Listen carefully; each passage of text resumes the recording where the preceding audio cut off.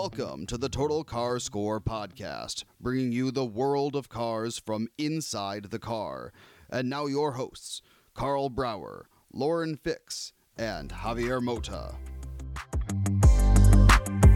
Well, welcome back to the Total Car Score podcast. And this week we're going to go to Germany with a pretty, exciting, boring presentation. We're going to go back to Detroit for a special interview and then to Italy. So how are you, Lauren? How do you like that plan?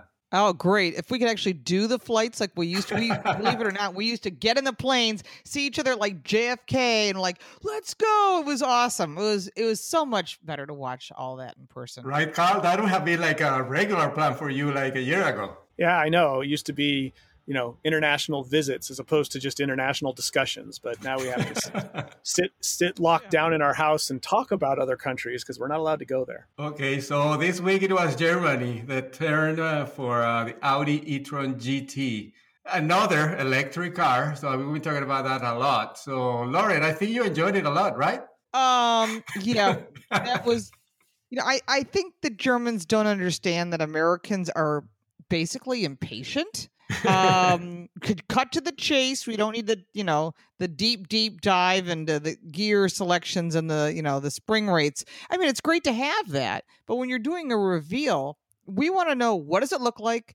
And it's great they had Nico Rosberg in there, who's an F1 driver and a winning F1 driver, but they had awards in there, and it was like, oh my God. As a matter of fact, I was texting you, Javier, saying, are you watching this? And you said, what? What did you say? I said sort of, because yes, it was interesting in the beginning because it's a new car we haven't seen and all that. But then at some point, you're right. I mean, it's like way too much typical German over-engineering. Was that the same for you, Carl? Yeah, I know. If only their press intros were as efficient as as the way they try to design everything else, right? They pride themselves on super efficiency on things.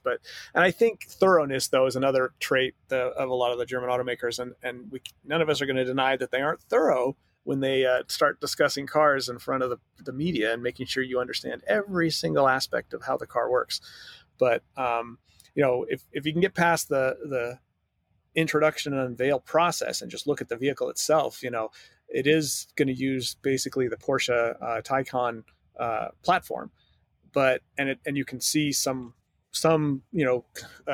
similarities between the two vehicles in overall proportion and shape. But I do think that it's really well executed. I think the e-tron GT has very appealing body lines and structure and proportion. And I think it's going to be reflected well in the car, both in person as well as what we've already seen in the photos and footage. You never really know what a car looks like until you're in person and seeing it. I think all three of us would agree with that. But I'm confident the car is going to look really nice in person, inside and out. Really hot looking. I'm an Audi owner, so I'm full disclosure, but that's going to be one hot vehicle. Yeah, and I have to say the e-tron, the original e-tron, is one of the most beautiful electric cars that are out there right now. I mean, and I did the drive from Napa Valley. We stopped in Sacramento, and then we continue into Lake Tahoe almost a year and a half ago now. So this is on top of all that new design, as Carl was saying, more sporty. But the technology that is already there, it's great. The design, as you said, Lauren, and the technology. I mean, all kidding aside about the presentation and all that, I have to say, like, everybody's trying at least, right? But the technology, the design, the cockpit, digital cockpit, everything in the interior, the materials, they're doing a great job with that. Yeah, I would agree. And I think, Audi, I always felt like the Audi TT was like the first kind of like wake up call to the industry that, you can make a really powerful design statement. And it's not just about the exterior of the car, it's about the interior of the car. And I feel like Audi has played the design card as much or more effectively than any other brand over the past 25 years. And now here comes an electric car that, might be arguably the best looking electric car yet to come out. That's a pure EV. So if you're going to convert people to electrics, which, as all of us know, everyone's saying, well, it's going to be nothing but electrics in another 10 or 15 years. There won't even be an internal combustion. We shall see. I don't know. I don't know if we're going to get there, but the only way we're going to possibly get there is if we start making these cars look a lot better than, well, the bulk of the EVs that have come out in the last 5 years, let's be honest. So let's talk about electric cars and the Super Bowl ads. Did you like GM's ads with Will Ferrell, Lauren? I thought it was a unique spin with Edward Scissorhands. No, that was the other one. You're talking about that. Oh, you're lyric. You're talking about Will Ferrell, yeah. They spent a lot of money on all those celebrities, I can tell you that. And then they tried to get Norway. It was weird that they were attacking Norway. I don't know. The whole thing in the teasers I thought was odd. There was a lot of good stuff. I think the best ones are still Jeep. They really seem to focus on getting the message across and do a good job of it. Yeah, that the Will Ferrell one got an answer actually from Audi. They didn't broadcast on the Super Bowl, but it was kind of funny, right? Kind of like they're fighting over it in Twitter and all that. It was kind of fun. Yeah, that was Ford. good. Ford jumped in there too. Ford was. Oh, yeah, you're right. Ford was making fun of them because they're like saying, or you could just sell cars that are EVs in Norway, like we already are with the Mach-E. So, it's always dicey when you go the negative route, and you try to be funny. I always made the joke about the caveman commercials that used to be on and all. I can't even remember. Was it Geico? Yeah. That was Geico, yeah. And it was like so easy, even a caveman can figure it out. It's like they finally found a demographic that probably won't sue anyone. And who knows? You might still get an anthropologist who'd be like, you quit making fun of the Neanderthals, damn it. So you're hurting my feelings. Yeah, exactly. So if you go back through any of our family trees long enough, there's Neanderthals, so quit making fun of that. But I think that when you try to go negative, you got to watch it. It can come back on you. And of course it's all supposed to be a joke. And Will Ferrell's, it's like, oh, I can't stand Norway and all because they're beating us in EVs. But it kind of opened the door for something like Ford, who did rush in there and say, or you could just, instead of hating Norway, you could just start selling your EVs in Norway like we already do. That was smart. Yeah, that was a smart reply, because sometimes, yes, like you said, by going negative, you never know where you're going with that. I mean, I have no problem. I'm happy with laughing at myself. And I think what we need in this world is a lot more laughter and a lot less attacking. Oh, absolutely. You're absolutely right on that. Well, let's go back to a little bit of reality related to all this, actually, because last week, I actually had a Toyota RAV4 Prime for a whole week to test drive around Miami. And I think, as you've been saying, Lauren, and you, Carl, too, that's the future today. I mean, all that talk about like all electric and all that in 15 years or whatever. I mean, that car is fantastic. It can give you 40 miles of pure electric, and then you can put gas and go to Orlando or even Jacksonville, Lauren, where you are around sometimes now. Yep. I think that solution, I think, is the best right now. Don't you think, Lauren? Yeah, I actually like the vehicle. They just can't make enough of them. When I had it here, it was like maybe October. I had the RAV4 Prime. I had more people stopping me and asking me, "I'm thinking about a Tesla. What do you think of this car?" And if I had to choose between the two, I would pick a brand where I could get service around the country. But not just that, is I thought it was a great vehicle that sort of answered the problem all the way around. I want good fuel economy. I want to go electric at times, and maybe there are times I don't. But I think of all of what's out there, it's probably one of the best choices. They just didn't make enough of them. But that was just bad planning on their part. Yeah, well, Carl, I think you know also about all the other issues, right? That was a battery supply issue, but now there's chip issues for everybody's affecting, right? Yeah, it's going to be really tough for 2021, especially we're coming out of a pandemic. Everyone wants to think that we're going to have this economic recovery.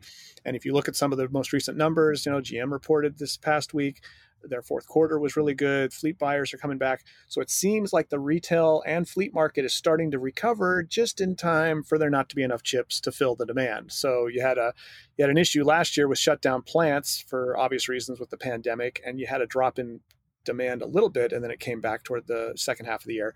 Now it's continuing to come back, and you aren't going to hopefully have another pandemic, and we're getting through this one, and now we've got issues with chip supply. So it's like, okay, could we just not have any big issues cutting down car sales and getting in the way of the natural flow of supply and demand for vehicles? It's interesting on those chip sales, because part of that is the metals and the materials that are in it and where they come from. A lot of it comes out of China. But in addition to that, you're looking at all these rare earth minerals, which I'm constantly talking about. When we have a shortage of that, then you're going to say, we got all these great EVs. I can't get the batteries. So like I said, they're putting a cart in front of the horse in many cases, and with these chips and this 48-volt architecture, which is what is required to run all these really cool safety technologies and Super Cruise, which we're going to be talking about. All that requires a lot of chips. Yeah, a lot of chips. We're coming to the end of this first stop of our trip. So we're in Ingolstadt in Germany. We're going to take the flight. Maybe we'll stop in Frankfurt and we're going to fly to Detroit for the next stop, where we're going to talk to Jeff Miller from the Cadillac Super Cruise team to talk about the experience that we have had with that system. So are you ready, Carl, Lauren? I'm ready to board. Sure. You have your I'm buckling up right now. Let's go. Here we go. Take off.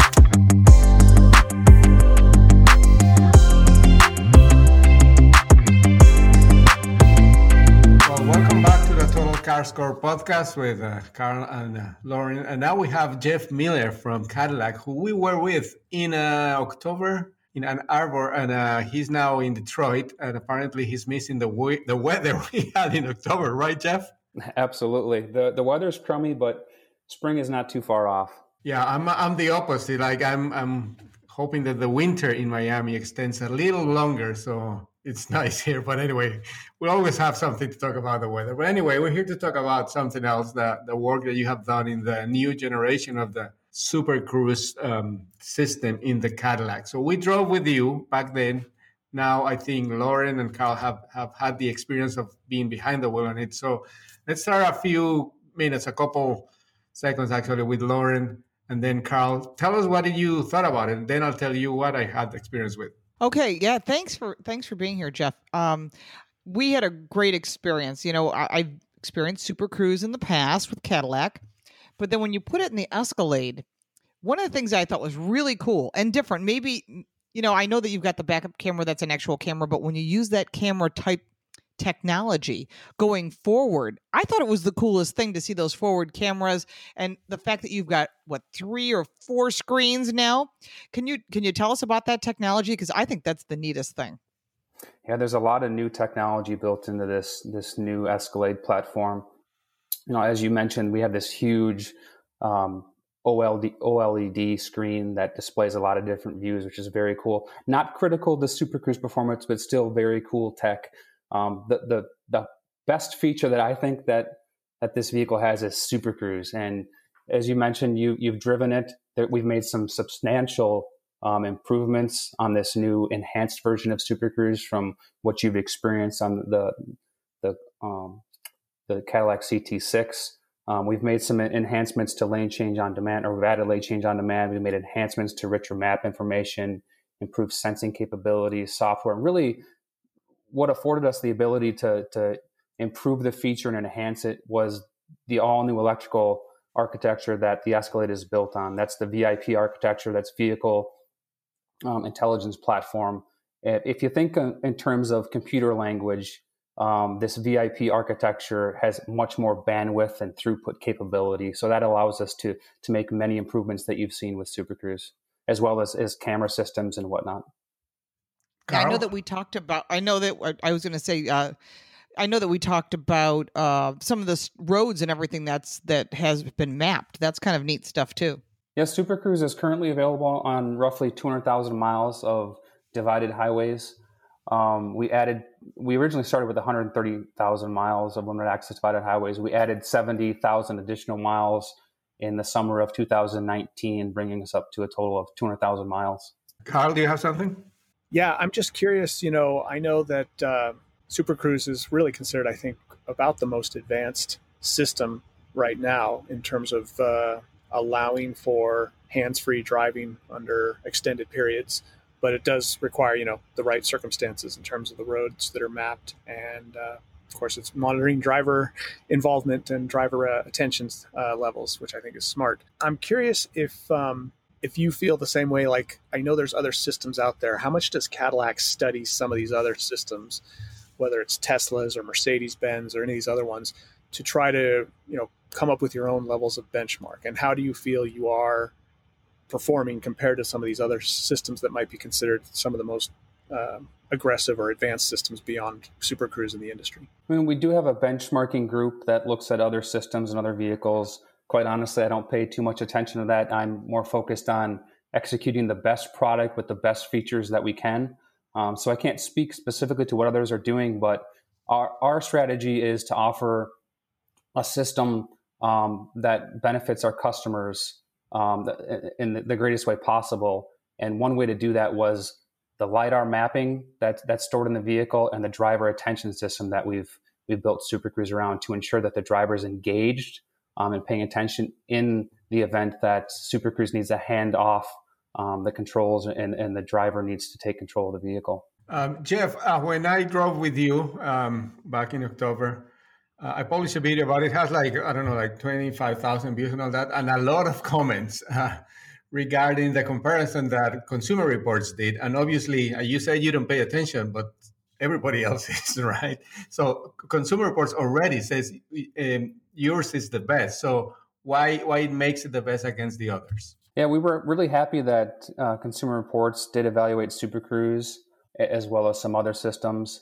I've briefly walked through or read through some of the comments. I was really happy with how they evaluated it. And really, it goes back to how we engineered the vehicle. We took our time in making sure that the product was right and for our customers, provided the greatest benefit to our customers, and really tackled much of the monotony associated with driving. Most of the monotony of driving revolves around the tasks of accelerating, braking, maintaining a gap to the vehicle ahead of you, lane centering, maintaining focus. And what Super Cruise does is it assists with many of those monotonous tasks, right? And essentially takes them over. But we have a driver attention system that is monitoring the driver to make sure that they're paying attention in the event that the system needs to hand back control. And that can happen for various reasons. Paint lane lines might be degraded. There may be adverse weather conditions, etc. Yeah. I don't know if you, Lauren and Carl, experienced anything like this, but in some areas where I was driving here in Miami, I-95, the Turnpike, the system will go off. Can you explain why that happens, Jeff? I'm sorry, especially here in Miami where there's no weather issues, like the lanes were perfectly painted or a signal, and everything seemed to be there, but what could be the reason?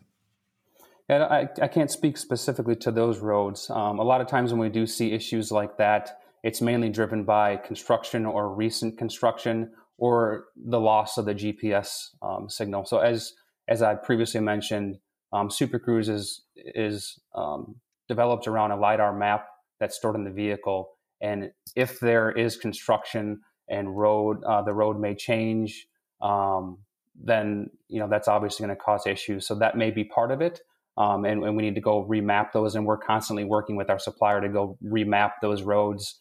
And then we, over the air, update the latest map to the vehicle. That way you always have the freshest map in the vehicle, and you can operate on as many roads as possible. Okay, Lauren, you have some snow on the road there. How did it work there? Well, when we did it in Detroit, there wasn't a problem. But the problem with snow on the road is obviously it needs to see the markings on the road. So how are you working with some of the weather conditions? Yeah, weather can sometimes be an issue. Obviously, if you're driving in a blizzard condition, that's not ideal for Super Cruise operation, and we state that in the owner's manual. If the road is covered and you can't pick up the lane lines, Super Cruise may not function in those conditions. But for the most part, here in snowy Michigan, I haven't seen too many issues with roads being snow covered. For the most part, they keep them fairly clean, and Super Cruise operates as intended on those roads. And Carl, you in California, you could have snow, but mainly you don't. Most of the problems there probably are user problems, right? Like people doing crazy things. Not on this, on this one and many other systems. You've seen some crazy stories there. So, but did you find any issues while you experienced the system? No, the systems works really well for me. It's like you're saying, there's certainly not usually environmental issues that cause it. Now, the human issues in states like California, that's a whole other question. One question I would have, Jeff, too, though, is related to the inclement weather. There's things like the lane lines being covered up, but then there's things like the cameras and the LiDAR. And, what level of kind of countermeasures does the car have that allows it? You got headlight washers that have been around off and on for years, especially in Europe.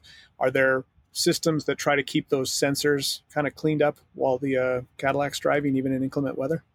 So Super Cruise actually doesn't have LiDAR in the vehicle. We map the roads using a LiDAR-equipped vehicle, and that map is stored in the vehicle. So we don't have LiDAR specifically on the vehicle. But once we do have a functioning Super Cruise vehicle on the road, and you do come into scenarios where there may be heavy rain, I found that the system operates really well in rain, even in scenarios where I can't see the lane lines and there may be a reflection. The cameras tend to penetrate those types of surfaces better. And then as far as snow ingestion in and around the radars, there is some maintenance that you need to do to keep the ice from building up or snow from packing around those sensors. But I haven't found that to be too much of an issue, again, here in snowy Michigan. Last Sunday on the Super Bowl, we saw an ad for the Lyriq that is going to have the system. Beyond that, is there more news on what cars will get it? So we have announced that we have a pretty extensive rollout coming for Super Cruise. And the recent Escalade launch, it's just the start. So we have a saying in our group, 22 by 23. We have committed to launching 22 new Super Cruise vehicles through calendar year 23. So that will touch on brands outside of Cadillac. It'll include all of the GM brands. We've publicly announced that we're going to launch it on the CT4, CT5, including the V Series this quarter, as well as the model year 22 GMC Hummer EV, a late model year 22 GMC Sierra, and the Cadillac Lyriq, alongside the model year 22 Bolt EUVs. So many new vehicles coming up here in the short term. We'll be getting Super Cruise. And like I said, 22 by 23, we're going to have 22 new vehicles that'll get Super Cruise by or through calendar year 23. That's great. Well, I hope that things go back to normal. I mean, we've been saying that for a long time now, more for a year exactly. And maybe we could take a road trip and do it like cross country or something like that. That'll be super fun with no mask, because that's the other thing that in our video people were crazy about that. Absolutely. I have a trip coming up here to Florida in a couple of weeks, going on vacation. So I'm looking forward to Super Cruising in one of our Escalades down there. Great. Well, thank you very much for the information, Jeff. And again, I hope to see you soon on the road. And Carl and Lauren, I'm going to take you on a trip too in the next segment. We're going to Italy this week. Last week was Japan. Now it's Italy. How do you like that? Awesome. Great. Looking forward to it. Okay, we'll be back with that. Thanks for having me. Thank you. Thanks, Jeff. Appreciate your time.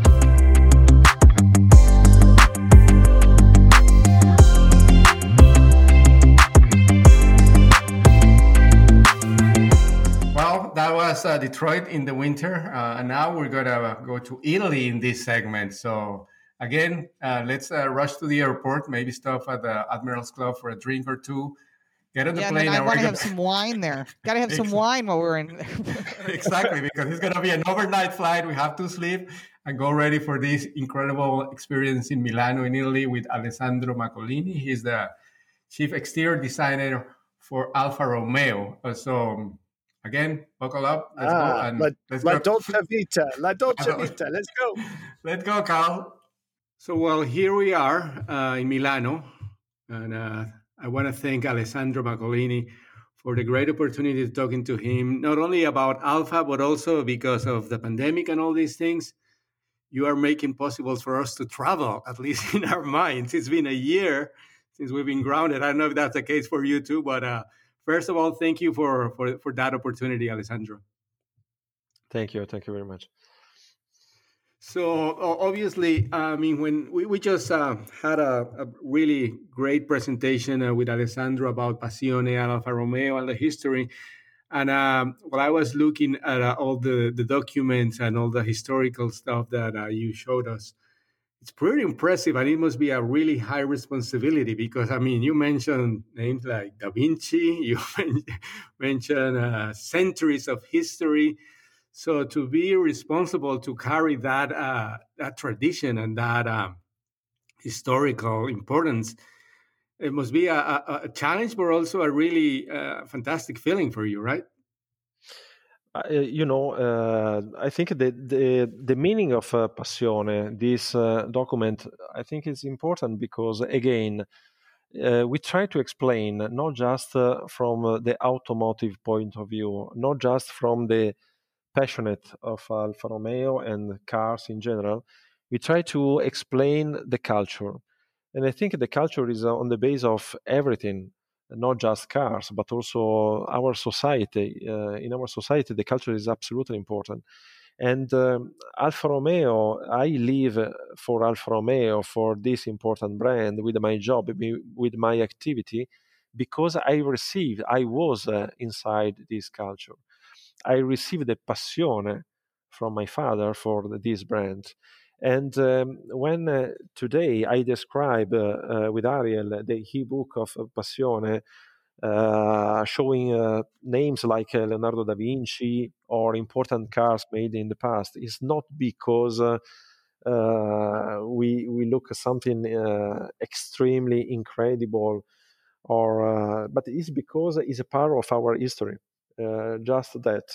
Alfa Romeo is a symbol of transformation, and the transformation happen when you imagine a process, and our life is a process.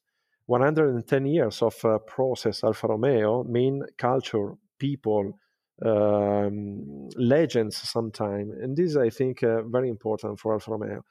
Our responsibility today is yes, it's true, because when you go in the museum you can see incredible cars. You imagine in the past how the people, how the designer was able to make something so incredible, and you say, wow, I have to make the same or maybe better. On this, yes, you are right. We have a responsibility. Yeah, and the cars that you show from the past are amazing. And I always, when I look, or when people ask me about what's the best car or the coolest car that you ever driven, I always go to the past, because I mean, I have to admire the way those cars were built back then, without like supercomputers, without like robots and all that. And they're so beautiful and perfect.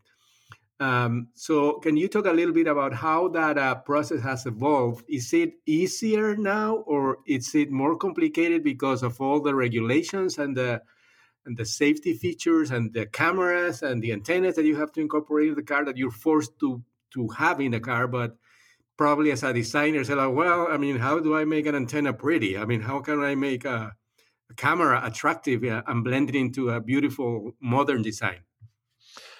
Yeah, it's right.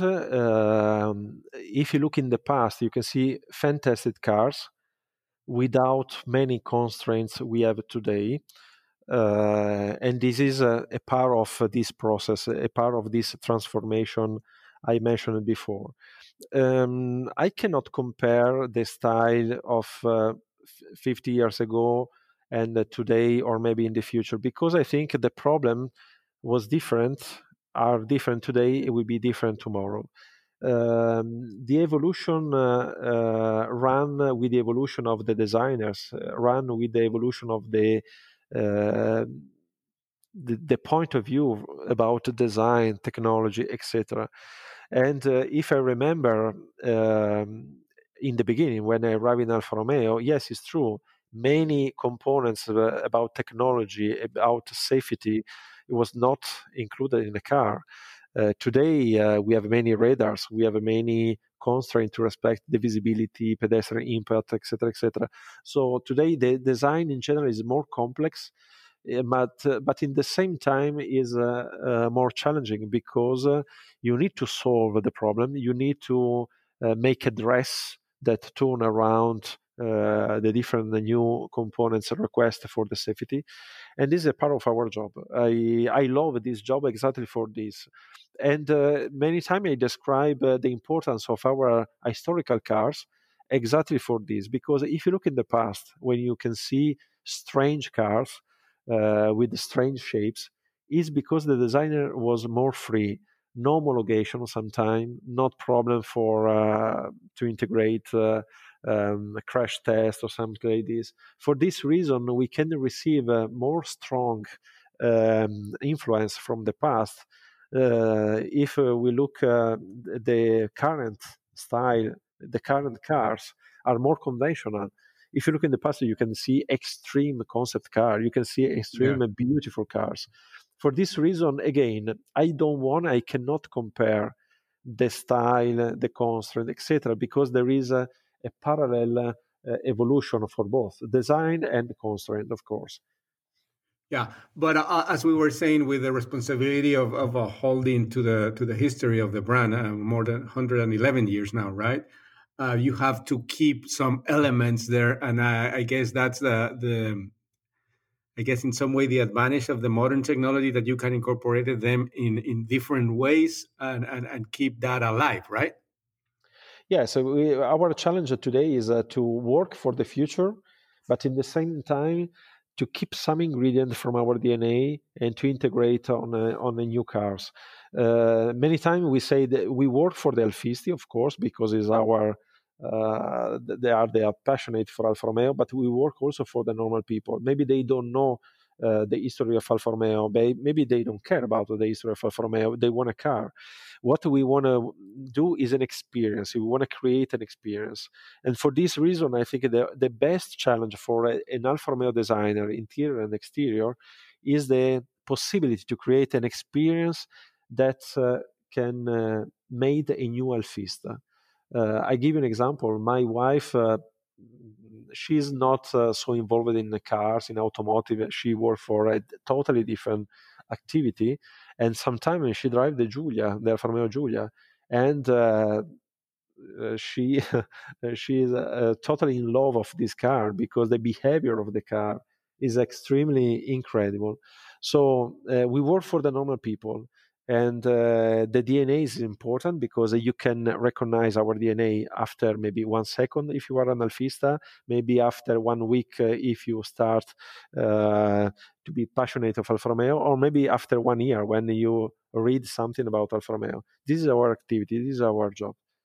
Yeah, I have to agree with that. And actually, I think that even people who are not Alfistas or they don't know much about the history, when they see the modern cars, that you were involved in the design of the 4C, right? That was the first Yes, car that made the official return of Alfa in Romeo on to USA. US. We Yes. had the 8C for very limited production, but nowadays, since the 4C came back, and then the Giulia, which by the way was in the run for the car of the year in the United States, where the three of us here on the show are jurors. Now, whenever you see any of the modern cars, the Stelvio, even the SUV, like you see, like, oh, that's an Alfa, and especially if it's in red, right? Yes. No, this is our work. Many times I mention about timeless. Timeless is not so easy when you make an Alfa Romeo. It's not an ingredient uh, so easy to found. Um, it's something very, very strange. Is a perfect balance between the shape, the treatments, and the perception of the car. If you look at the 8C, you mentioned about the 8C Competizione. The 8C Competizione is, in the end, a classic car, no? Because we on this concept car we reinterpreted the historical cars of our DNA Alfa Romeo. You can see the 33 Stradale for the sensual body. You can see the Disco Volante for the muscle on the side of the car. You can see a Giulietta SS on the front, where we have the Trilobo, so iconic, so strong. And this was a concept car, but not for concept car because it was a laboratory car. It was a concept car because on this car we put the main ingredient, the principal ingredient of Alfa Romeo style.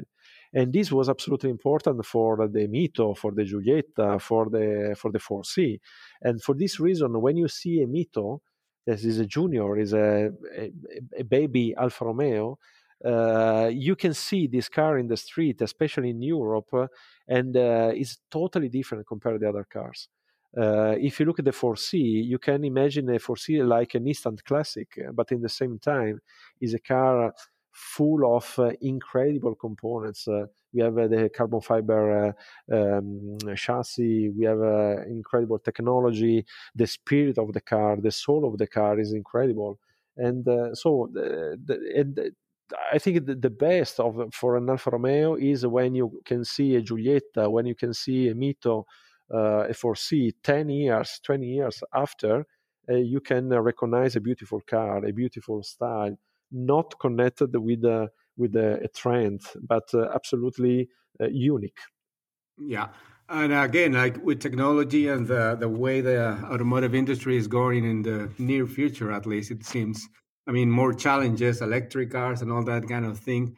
So I guess you guys are really, really busy over there in Italy working on what's coming up. And I really hope that we will see another Alfa in the list for Car of the Year in the United States. I hope.